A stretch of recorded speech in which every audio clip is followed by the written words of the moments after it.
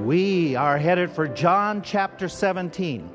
John chapter 17, as you're headed in your Bibles to John chapter 17. Let's do a little bit of trivia about the 4th of July since we're on that weekend. See how you do with this. July 4th, 1776 was the day when the Revolutionary War began. British surrendered. Declaration was written. It was adopted. The U.S. Constitution was ratified, or the first national elections. Which one? It's one of those. D, E, E, let's see what we got, okay? Actually, it is not E, it is D when it was adopted. Which of the founding fathers said this? Give me liberty or give me death. George Washington, Jefferson, Henry, Franklin, Arnold, or John Wayne? C is right, Patrick Henry. Here we go. According to the Declaration, where does government get its power? Constitution, military, representatives, tax collection, consent of the governor or the woman? What did you say? F? Yeah. It is E, the consent of the governed. According to history, how many delegates signed the Declaration of Independence? How many? It's one of those is correct. It is D. It is 56 signed the Declaration. Here we go. Who is the only delegate we know for sure? There's a strong possibility there was two. But who is the only one we know for sure that signed the document on July 4th? Was it Washington, Madison, Adams, Jefferson, Hancock? It was John Hancock was the only one we know for absolutely certain. Who said at the adoption of the Declaration, all of us shall hang together, or most assuredly we'll all hang separately? Jefferson, Franklin, Adams, Washington, Judas, or the stick man? It was Franklin. Absolutely. You guys are good. On what day did most of the delegates actually sign the Declaration of Independence? The 2nd, the 4th, August, September, December? Which one? It was not A or B.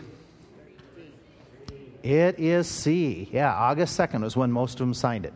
Who was the primary author of the Declaration? Jefferson, Franklin, Adams, Robert G. Lee, Abraham Lincoln, or Jules Verne? It is A. Wow, you guys are great. When he wrote the Declaration, he did it in his carriage on a 2-week trip to Philadelphia for the urgent session. He copied much from the French documents he gathered while a U.S. ambassador in France. He did it with only the help of his black servant, Linus. He did it in the original in Greek so that nobody could fool with it and tamper with it until the final draft. He did it on his laptop. One of those is true. The others are made up. What'd you say? C? No. A? No. B? No. D? No. Jefferson had a device he called his laptop. And so he could copy from one to another. So he wrote it. And he called, no, it's a historical fact. Okay. Terms have changed. Here we go. What newspaper first printed the Declaration of Independence? The Philadelphia Eagle, New York Times, the Washington Post, Pennsylvania Evening, National Enquirer, Lebanon Daily News, or the Fish Wrapper? Which one did you say? D is absolutely right. Pennsylvania Evening Post was the first. When were fireworks first used to celebrate the 4th of July? The first year, the second year, 1812, 56, 1901, 1956. You got 1 out of 5 chance. A is not right. What'd you say? I can't tell if the E is E, D, C, or B. I know it's not A. It's not C. It's not F. It is B. 1 year. 1 year afterwards. Who was the only president born on the 4th of July? It's not John Quincy Adams. It is not Reagan.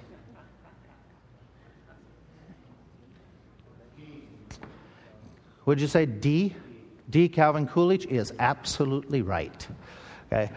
July 4th is known to be, I'm going to give you several facts here. Is it the 4th of July or not? Is it the most collect phone calls on this day, more fires reported, more car crash fatalities, more hot dogs, most people, one day of the year when there's more births in America, or more deaths, or more parties, or barbecues? Let's do the first one. Is the 4th of July the most collect phone calls are made? That is Father's Day. Is it B, more fires are reported on this day in America? Yes. Yeah, than any other day. Most car crash fatalities in America. That is yes. More hot dogs will be eaten today than any other day. That is true. More birthdays. People born on this one day more than any other day in America. That is October 5th. Has the most deaths. December 25th is the day. Has the most parties. New Year's Day, you're right. New Year's Day. Most barbecues. Yes, absolutely. Here we go. The song Yankee Doodle, was sung by British troops to mock the Americans, was written by Francis Scott Key's brother, became a popular tune after the Revolution by the Northerners mocking the Southerners, was outlawed in Britain during the war, and was the first tune adopted. It is A. It was done during the French-Indian War. They did it to mock the Americans, and they adopted it. Here we go. How many of the apostles were brothers to Jesus? I'm not talking spiritual. I'm talking physical brothers. It is right. 0. None of them were his brothers. How many of the 12 apostles were brothers? James and John, you know.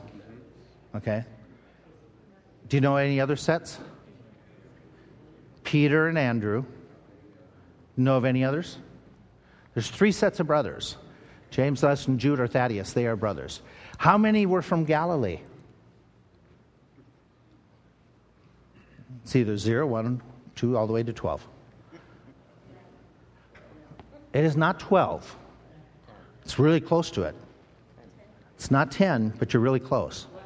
It's 11. Yeah. Every one of them but Judas. Judas was the only one. Remember we said in the class that Judas, that when he walked away that evening and they said, go and do your business, and it was like, why didn't the others catch on? Well, he could have been meeting with family because he was from that region. How many of them were fishermen?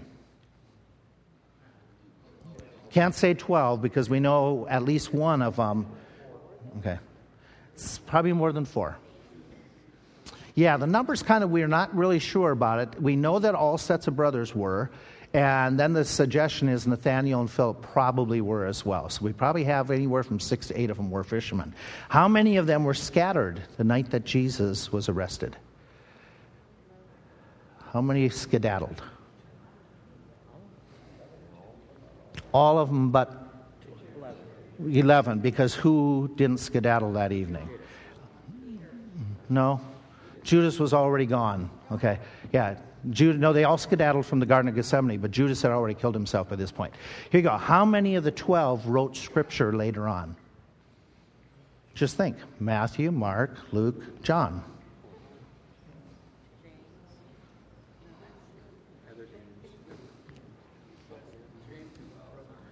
Okay, is Matthew an apostle? Okay, so that's one. Mark's not an apostle. Okay. Luke, I'm not counting Paul, I'm counting the original 12. Okay. Luke wasn't part of the original 12. Was John part of the first 12? Yes. Okay. Paul we're not counting because he wasn't part of the first 12. Peter. Okay. And who? Somebody said James. Was James part of the first 12? There was a James, but the James who wrote the book of James was a half-brother of Jesus and wasn't even saved at this point. There's one other scripture, You got Matthew, Peter, and Jude. Jude, the one who wrote Jude, was one of the first 12. Here we go. We're in John chapter 17. We're talking about that last week of Jesus' life. In fact, we're in the last evening of his life before he is going to be crucified. He has celebrated the Passover meal with the disciples. He has left the upper room. He's headed for the Garden of Gethsemane. En route, he's taught about the vine and the branches. He's taught about friendship, that he says, I no longer count you as servants, but you're friends, and I'm sharing with you all kinds of details. And then he predicted, and we looked at this last week, about a lot of the persecution that they're going to experience. And then John chapter 17, this is going to be what we would call in biblical terms, this is the Lord's Prayer. The other one that he gave in Matthew 6 was an example or a model for praying, but in John 17, he's actually going to pray. This prayer is really interesting as you go through it. It appears to be either he did it at Gethsemane and they recorded it later, or he's doing it right as they approach Gethsemane. And as they get into Gethsemane, they have to leave Jerusalem. They have to go down into Kidron Valley. This is the stench of blood is amazing because they've had some 200 and some thousand animals sacrificed. This would be, the creek here would be flowing with blood. And so you have got that smell in the air. It's very pungent, this Passover idea and the slaughter of it. And it's the evening time. It's dark time. And they're headed down into this region and headed for Gethsemane because legally they have to stay in Jerusalem. Passover night, Jewish law by this point. You have to reside in the confines of Jerusalem. And by the way that they divided the territory, they couldn't go back to Bethany, where they've stayed the last few nights, because Bethany is outside of the parameters of Jerusalem. So you got to stay in Gethsemane, which is still within the confines, considered the confines of the boundaries, the borders of Jerusalem. Jesus gets there as he's going there, and he's praying, and the ground is covered. He's going to start praying, and he starts making comments, like in chapter 17, verse 1. He starts praying, he says, my hour has come. The very first thing. He knows that with the smell, with everything, that this is represented what he's going to do. And now is his lengthiest prayer recorded in Scripture. There's 26 verses that we have, and he prays in 3 different parts. He prays for himself, he prays for his disciples, and then he prays for the future church. That's us. And so you can divide it very simply by who he prays for. Now, something else, just note that oftentimes when you look into any kind of text of Scripture, look for repetition. Look for words that significant words that show up. There are several significant words that really are repeated an awful lot. There's the word about Father, well, he's talking to the Father. There's the word glory. There's the idea of giving or have given. Okay, so there's a lot of interchange between him and the Father. And the world, he talks a lot about the world during this time as he's praying for his disciples and praying for the world. And so these are the words that show up an awful lot during this time. And so they help us to see the thematic prayer, the course of his prayer. When he's praying, the first part, verses 1 through 5, we would say it's when he's praying for himself. Look at how it reads. Father, the hour has come. Glorify your Son, that your Son also may glorify you. As you have given him power over all the flesh, that he should give eternal life to as many as you have given him. And this is life eternal, that they might know you, the only true God, Jesus Christ, and whom you have sent. I have glorified you on the earth. I have finished the work which you gave me to do. Now, O Father, glorify thou me with my own self, with the glory which I had with you before the world was. Now, if you identify when he starts the prayer, he's doing exactly what he told us to do. When you pray, pray after this fashion. Our Father which art in heaven, hallowed be thy name. Okay, he's going to do that right off the bat. He's going to practice what he preached. Then he's going to talk about glory, his glory, God's glory. And that's something that we don't fully fathom, but the majesty of God Almighty. He acknowledges his hour has come. This is a theme through John, the Gospel of John, that Jesus understands he's on a divine timetable. Most of the time it has been his hour is not yet here. His hour is not yet come. Now he says, he acknowledges it is time. I have reached, this is the moment that you have designed, Father. This is the moment that I have come for, and here it is. I'm hitting that very moment. I'm operating on your timetable. He mentions the divine ability the divine power to give eternal life. And we're going to come back to that. He's going to talk about eternal life and how it's benefited us later on in the prayer. But he talks about it doesn't happen by man's power, but by divine power, divine ability to be able to give eternal life. And then he makes the statement, I have finished your work. Now we got to stop. What is the work that he is referring to when he says, I have finished the work that you have given me? We could mention several things. Excuse me. That during his ministry, he talked about doing the works of God. Sometimes when he's done that, he's referred to the miracles and the message that he gave.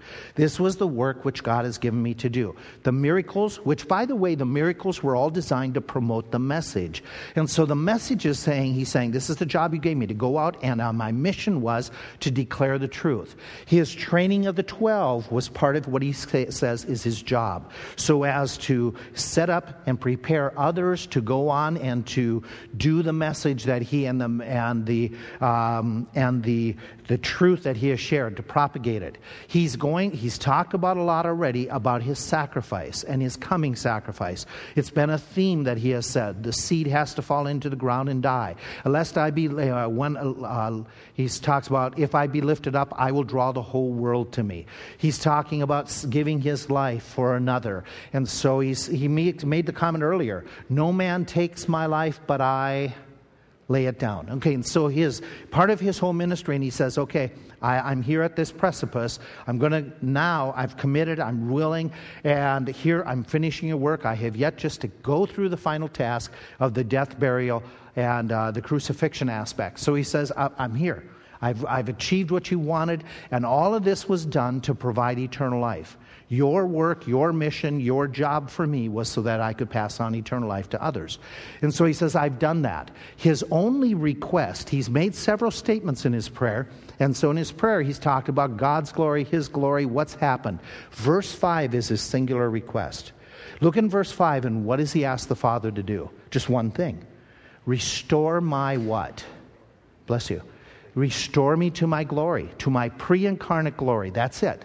That is all he's going to pray for, is restoring me to my pre-incarnate glory. By the way, this I think has play into what he prays in the Garden of Gethsemane when he says, let this what? Let this cup pass from me, nevertheless, whatever you will, okay.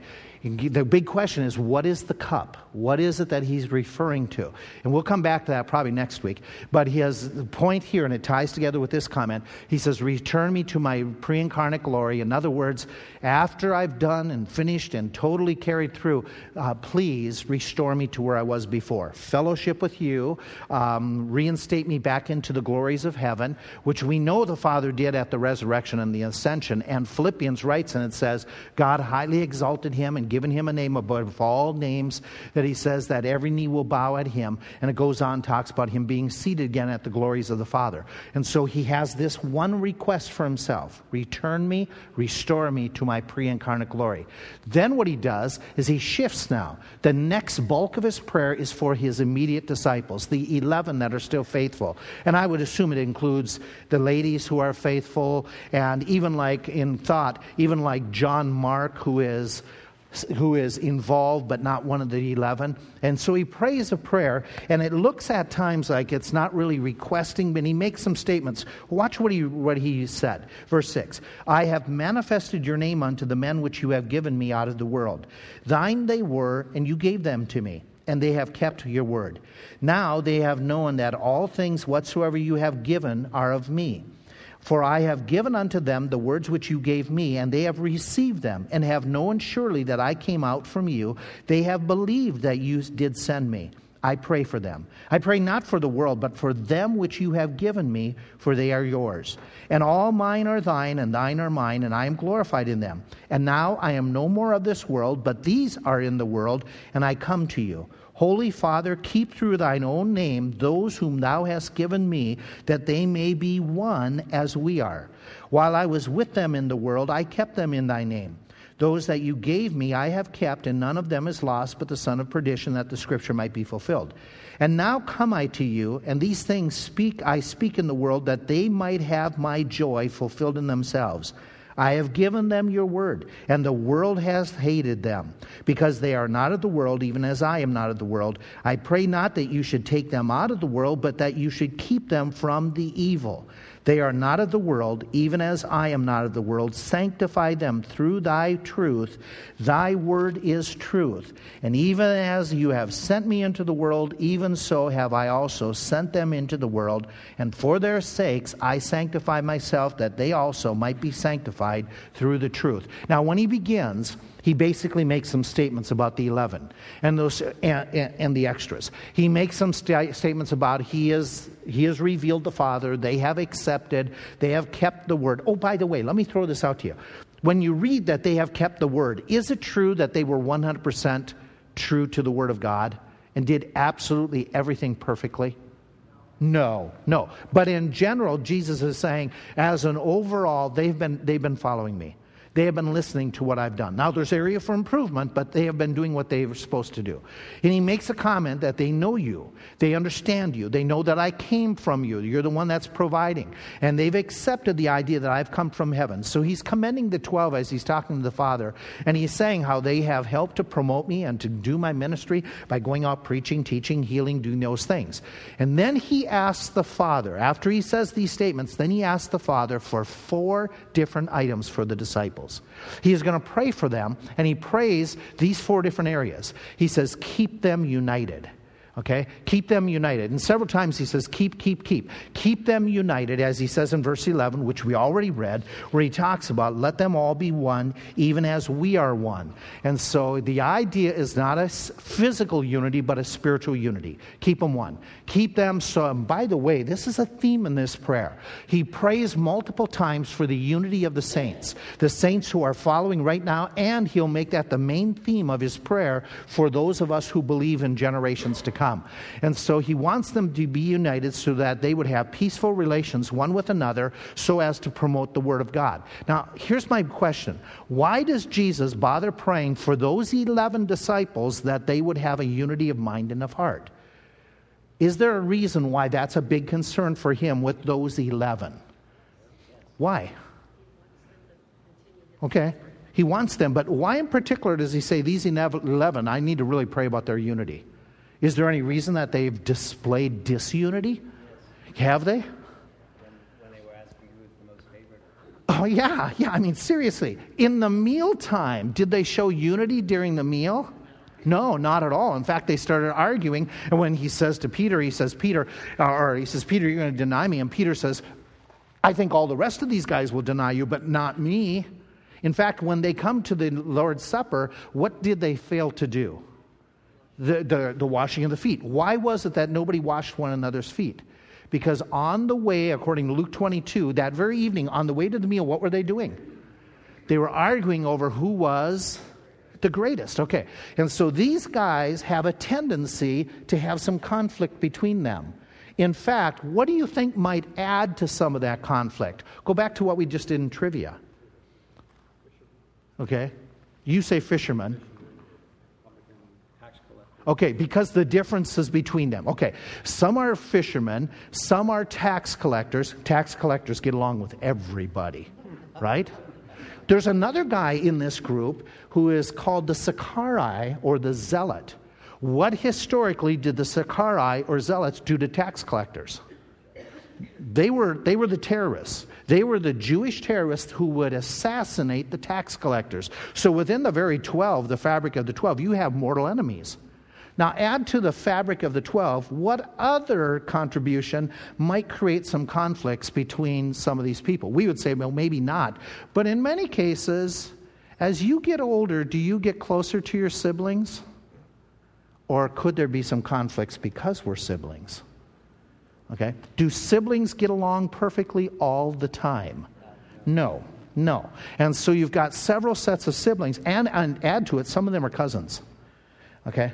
And so you've got family relations, they got the difference between them, and so there is going to be this fact. Some of these guys will fall worse than the others. Okay, he says you're all going to be scattered, but who of all of them really blows it in the next few hours after this time? Peter, because he denies the Lord 3 times in a very public setting, and everybody knows about it. Hey, can I throw something out here, just totally off the side? People who question this whole account, whether it's historically accurate or not, did these guys exaggerate? The whole question in when we get into whether the Bible is true, and it's called higher criticism. Some of that whole discussion is these guys probably added to the story later on, and so you can't trust the scriptures because they added later on. If people typically add to a story later on, how do they typically present themselves? Better. Do the disciples make themselves look like they made some really bonehead decisions? Oh yeah, man, the Gospels portray them. Even Peter portrays himself as being an egghead at times. And so these guys, that is, in that discussion of higher criticism, you throw that back out and it's like, this is an exception to the rule. Well, then it means it's an exception, period. The book is exceptional, that they would present themselves very, very clearly as who they are. And so there's going to come a factor that some are going to fall more than others. And Jesus is praying and saying, I want them to be united. I want them to be united. Afterwards, they're going to need who? Each other. They're going to need each other desperately. So he prays for them to be united. He also prays in verse 13 that they might have the joy, his joy, be fulfilled in their life. And so Jesus was praying, and by the way, this is an important part of prayer, because right now, how are these guys feeling? Let not your heart be troubled. He says, I know that you are sorrowing. And so they're in disarray mentally, emotionally. He says, I want them to have joy. I want them to have joy. And one of the reasons that they need to have that joy is for the presentation of the truth. How do you go out and present truth and say, I am so excited to be a believer. You should get saved so you can have the joy that I have. Okay. Does it get presented that way sometimes?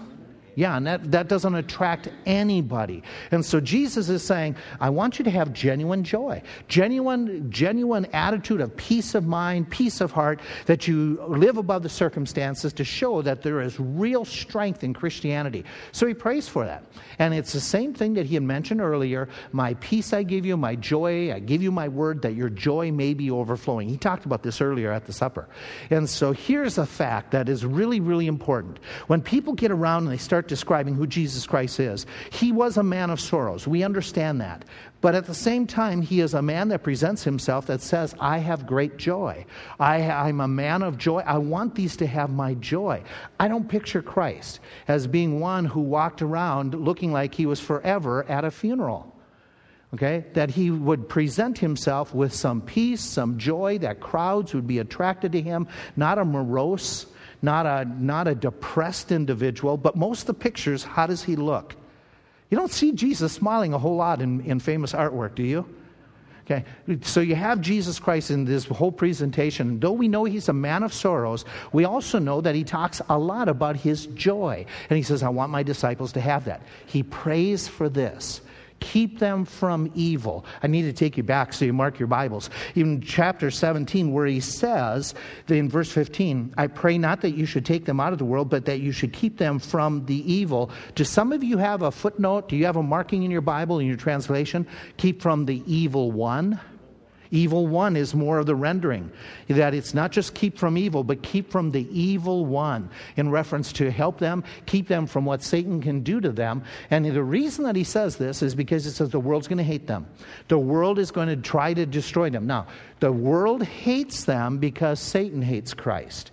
Satan is a murderer. What is Satan going to do? Has he tried to do with Jesus? Try to kill him as a babe? Try to have him killed in his home city when he preached in Nazareth?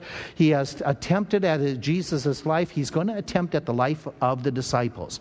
And he's going to wreak havoc amongst their numbers at times, and he's going to get the upper hand sometimes. And so Jesus is praying, because of the hatred of the world, I want you to protect them. Protect them from the satanic attacks. Protect them from the buffeting that will be done. And help them so that they can complete the mission that I have given them. And so then he makes a statement here. He says, none of my disciples have been lost. Though they're in the world, they have not been lost. You keep them. The only one who was, quote unquote, lost was Judas, but that was because it was prophesied, it was decreed, it was part of the plan of God that Judas, who was overcome and he was indwelt by Satan, that he was one that, according to Scriptures, was going to go from Christ. He mentions in this that whole idea, keep from the evil one, which makes us come to the reality Satan is alive and well in this world, that he is opposed to believers. We've got to remember this, that we have an enemy. He really does not like us. In fact, he hates us. He will seek to do harm to believers. He will seek to cause all kinds of chaos in their ministries. Prayer, Jesus is showing us, prayer is our vital weapon in our arsenal to resist satanic attacks. In fact, he even says it in Gethsemane, pray lest you enter into... Yeah, he's going to encourage prayer. He does this all the time. That prayer is the essential weapon. Unfortunately, we in 2017 we minimize prayer, not in our heads, but in our work, in our actions. And prayer is the real important ingredient to being involved in this spiritual battle that we have. He's going to pray. Number 4, he prays, sanctify them. Sanctify them. The idea is basically keep them apart. Keep them set aside for you. Keep them so that they're in a place of usability. So that these were set apart to be used for the vessels, like in the tabernacle. Set apart to be used for the tabernacle purposes. So he says, God, I was set apart. I sanctified myself to do your will. I want that these guys also be sanctified or set apart, that they do your business, your will, that this becomes their course, their mission, their journey that they're going through. And he prays for that because he wants them to continue to be faithful, to be set apart despite the attacks that are going to happen to them. Because they're not being taken out of the world, they're going to have to be set apart, sanctified within this world. And so he makes the comment, please keep them dedicated. Please help them to be set aside where they are really faithful to you. And then he makes the comment, sanctify them through thy word is truth. And so he knows, please, Father, take your word, make it impacting into their hearts. Use your word to help them to stay on target, to keep focus, to keep their priorities. Here's the reality. You and I, well, me more probably than you, we get caught up with our normal everyday routine. We want to really live for the Lord, and we do a good job. And after a period of time, what happens for a lot of us is we just kind of get down to a plateau. And we're plateaued here, and then we need a spiritual kick in the pants to get revived, to get re-enthused, so that let's get back up, because we got busy, we got caught up with other things that aren't necessarily evil, but they can kind of make us complacent, distracted. And all of a sudden we need that word of God to give us a shot, to give us a little bit of a kick. That all of a sudden we get zoomed back to where we need to be. We joked about it at times, that those people who have allergies, all of a sudden they're affected by it, and then you give them that shot of the EpiPen, and that resurges. In the trip to Portugal, we teased with the teens that they got these cups of espresso that were worth, figure, around 8 or 10 cups of coffee. And you get it in this little shot-type glass of coffee. And so these kids would drink this espresso, and a couple of them got really... to hold their hand out. I mean, they were hyper. We were talking, they didn't need the plane to get back to America. That gives you a shot. We need spiritual espresso at times to just get us back. All of us need that shot periodically. It's the Word of God. It's the Word of God that just, boom, gets us back to thinking right. Every so often, we need one of those messages on prayer to get us to refocus, on witnessing to get us to refocus, on love towards one another, forgiving to get refocused. And that, on the family to get us to refocus. And then we get busy and we're doing things pretty good, but all of a sudden we get complacent again. We need to get that shot again. Sanctify them through thy word is truth. And so he's praying that God would do that work in their heart. And then he shifts prayers, and here's a prayer that is really interesting in aspect. He starts off in verse 20, neither pray I for these alone, but for them also which shall believe on me through their word. So he's saying, okay, I'm going to pray for future believers who will hear the gospel through these guys, and they will respond to it. And some will hear it through these guys, through the people that they talk through, and it'll have that domino effect through generations. So he is actually praying for us in this text. You've probably heard the story. When Alexander the Great was going through the Middle East, he was conquering city after city, Tyre, Sidon. There's lots of prophecies that he fulfilled to a T in how he conquered Tyre and how he built the ramparts exactly like the Old Testament had predicted. So Alexander is coming through, and it's around that 340 AD that he's coming through, and he's coming towards Jerusalem. As he comes towards Jerusalem, the Jews want to spare the city. They go out, and their high priest Yeshua goes out, and he's all dressed in white, and he has the priest behind him, and he comes out with the Holy Scriptures that he's taken from the temple. And they come and they meet Alexander the Great. And this is recorded in a number of historical documents. That when they meet, Alexander responds and says, I saw this in a dream that I had last night. I saw you people coming out to me. I saw that you were approaching me, and so he's paying attention.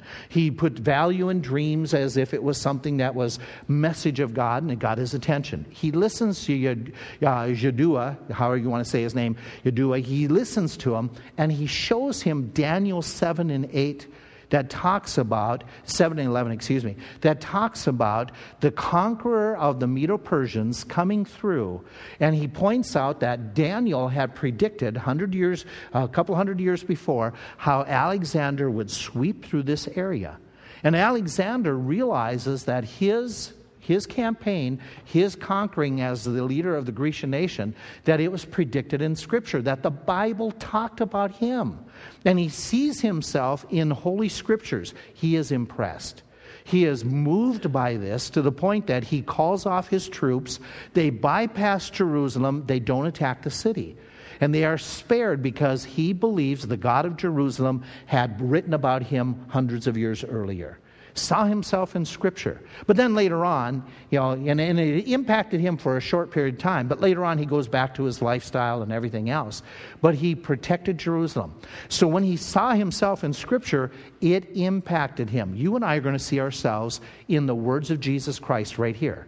He is talking about us. He is praying for us. Whether or not it impacts is up to you. But he is literally praying for you in this passage when he's praying. He makes these comments, and he prays specifically for you and me. Look what he says, starting with verse 20. Neither pray I for these alone, but for them also which shall believe on me through their word, that they all may be what? What's his first concern? That we may be one, as you, Father, art in me, and I in you, that they also may be one in us, so that the world may believe that you have sent me. And the glory which you gave me I have given them, that they may be what? One, even as we are one.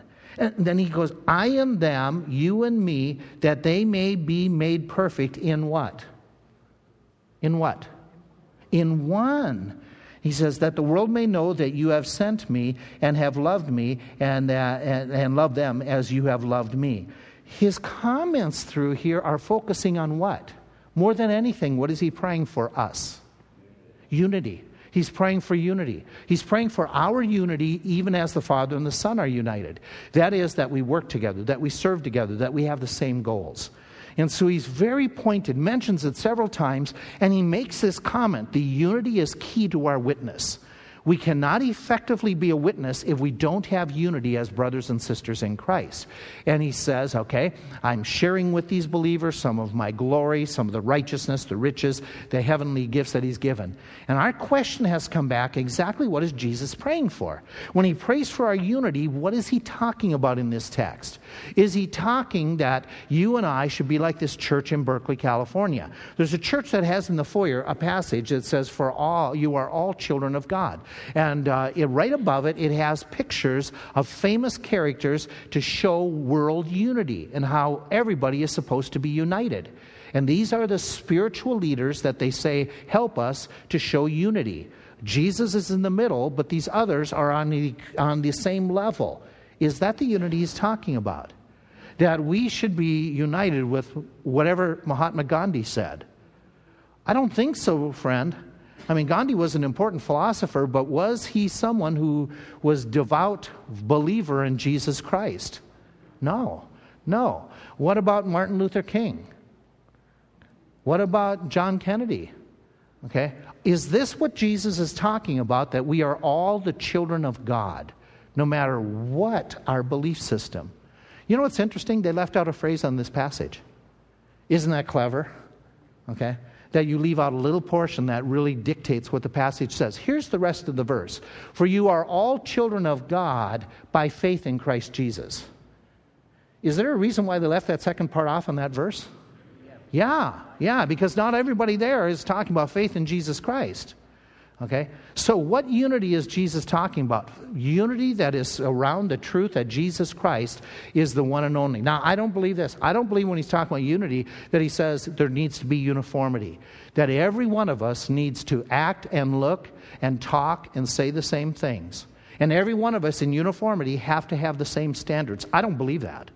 I don't believe that at all. Could we have different standards and still be united in Christ? You're not sure about that? Okay. Some of you would say, I have a standard that I want to be clean shaven. Okay. Rich has that standard. Well, you did years ago before you could grow a beard. Okay, so is this what he's talking about? That we should all have the same look this way? Some of you might say, wait a minute, I think that everybody should wear a tie. If you don't wear a tie, you're not spiritual. You don't want that, do you? No. You don't want that standard, do you? Not at all. Can we have fellowship without uniformity? Yes. And should we? Yes, absolutely. Should we have unanimity?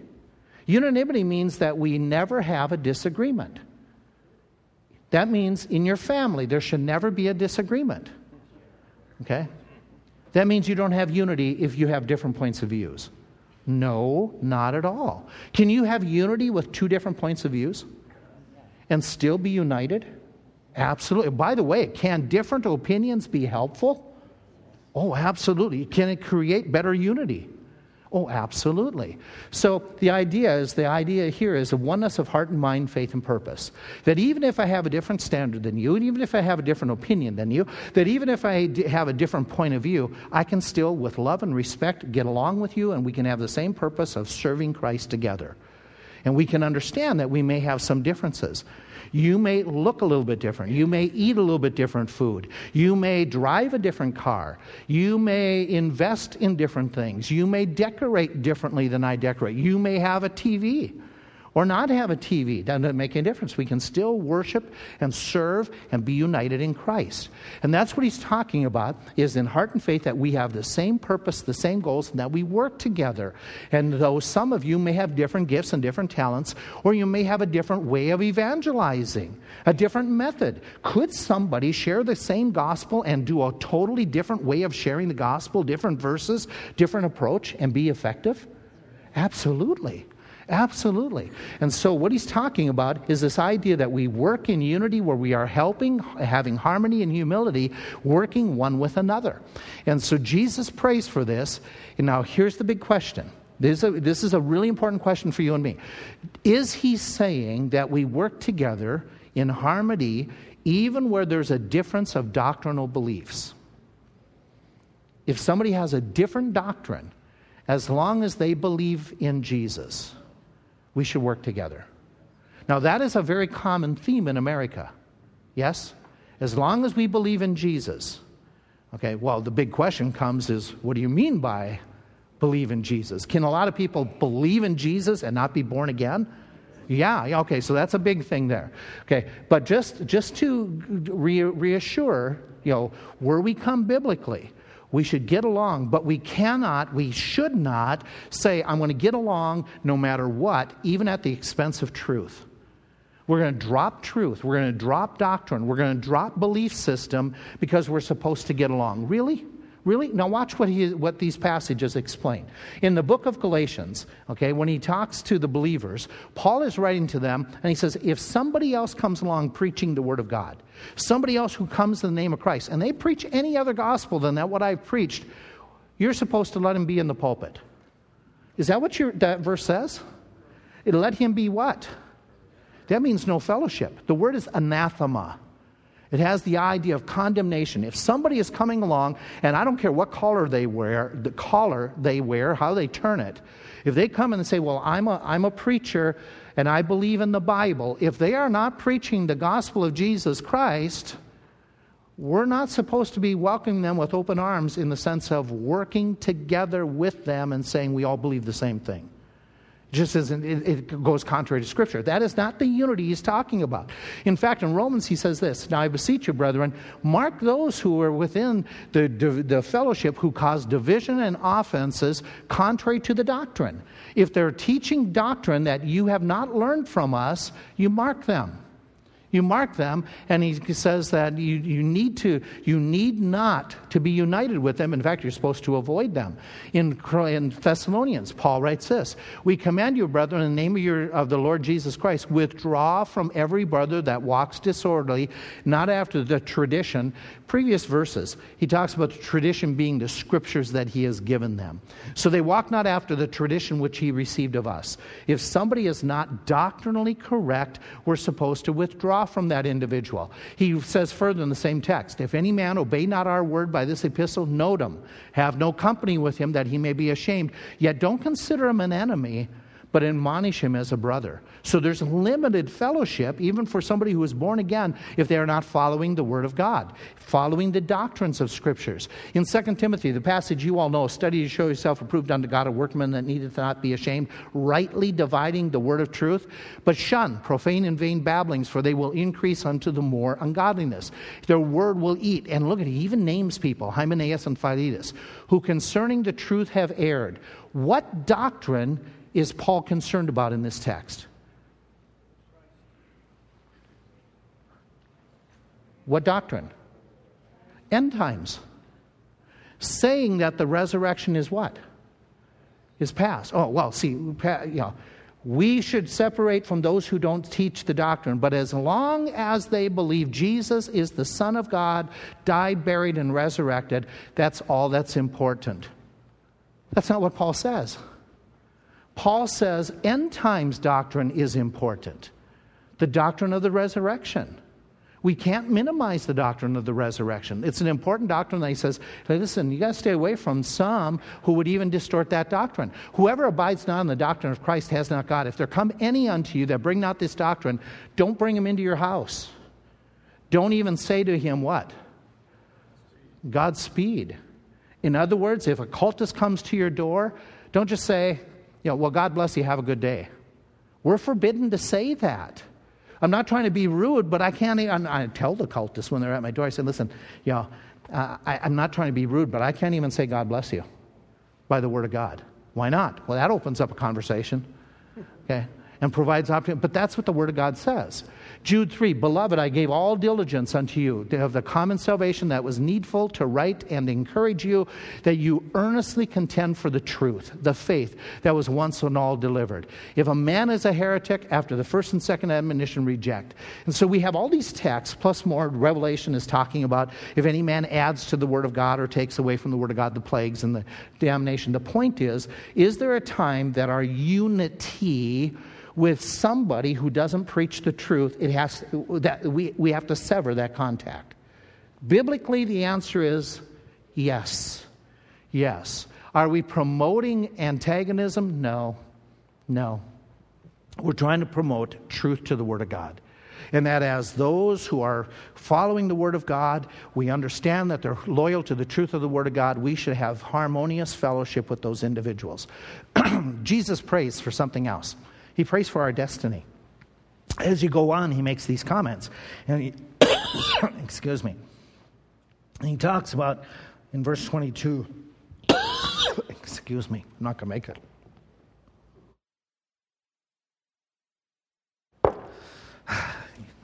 You're thinking short sermon. I'm thinking, no. And the glory which you have given me, I have given them, that they may be one, I and them, you and me, that they may be perfect in one, that the world may know that you have sent me and that you have loved me. Father, I will that you also, whom you have given me, be with me that where I am, that they may behold my glory which you have given me, for you have loved me before the foundation of the world. His point is, our destiny, he prays the Father to keep us secure. This is a fabulous passage. The passage goes on. It's a really interesting passage where he talks about how, keep them because you loved me. Righteous Father, the world has not known you, but I have known you, and these have known you that you have sent me. I declared unto them your name, and I will declare it, that the love wherewith you have loved me may be in them. It's amazing. His hope, mark this down, the hope we have of heaven, the confidence we have is based on, we've read earlier in Scriptures, the price that he paid, the promises that he made, the prayer he makes right here. This prayer is he's praying for you and me to make sure we are kept saved. Okay? And so he's praying for this, that you and I will be kept safe. He's already told us that we have that hope of heaven. And this text is a fabulous text for the assurance of salvation. Some of you may struggle. I did. I know for 3 years after I got born again. Am I saved? Am I not saved? Am I saved? Am I not saved? How do we know we're saved? My struggles were, I still battled with sin. I didn't do what I'm supposed to do. Maybe I lost my salvation. Who was I depending upon? Myself. My goodness to keep me saved. Look what he says here. Really interesting what he says. God gave us eternal life. It came as a gift from God. He's already prayed that. Now he makes the comment, as he's gone through, that we are God's gift to Jesus. He gave us to Jesus Christ. Here's the big question. Would God ever take back a gift he gave his son? If he takes back our salvation, he is penalizing Jesus because we're a gift to Jesus.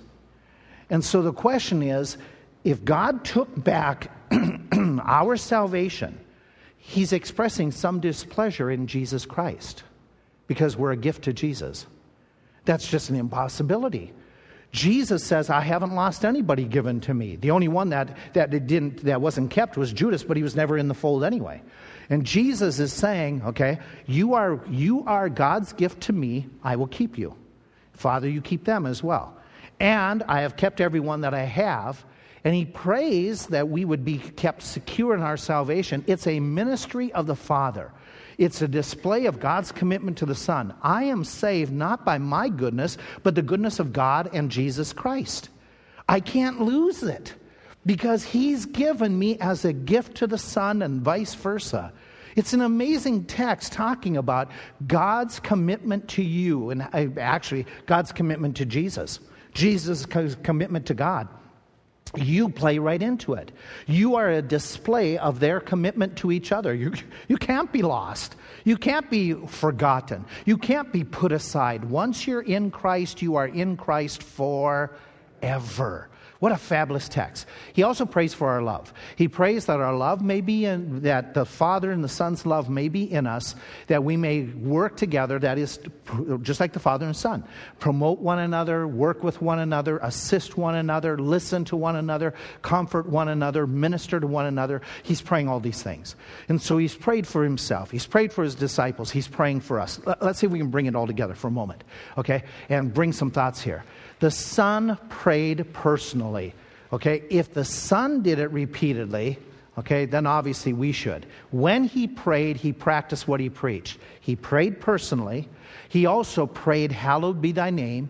He prayed with real specifics. Let me make an observation. It is not wrong to pray for yourself. Jesus did it.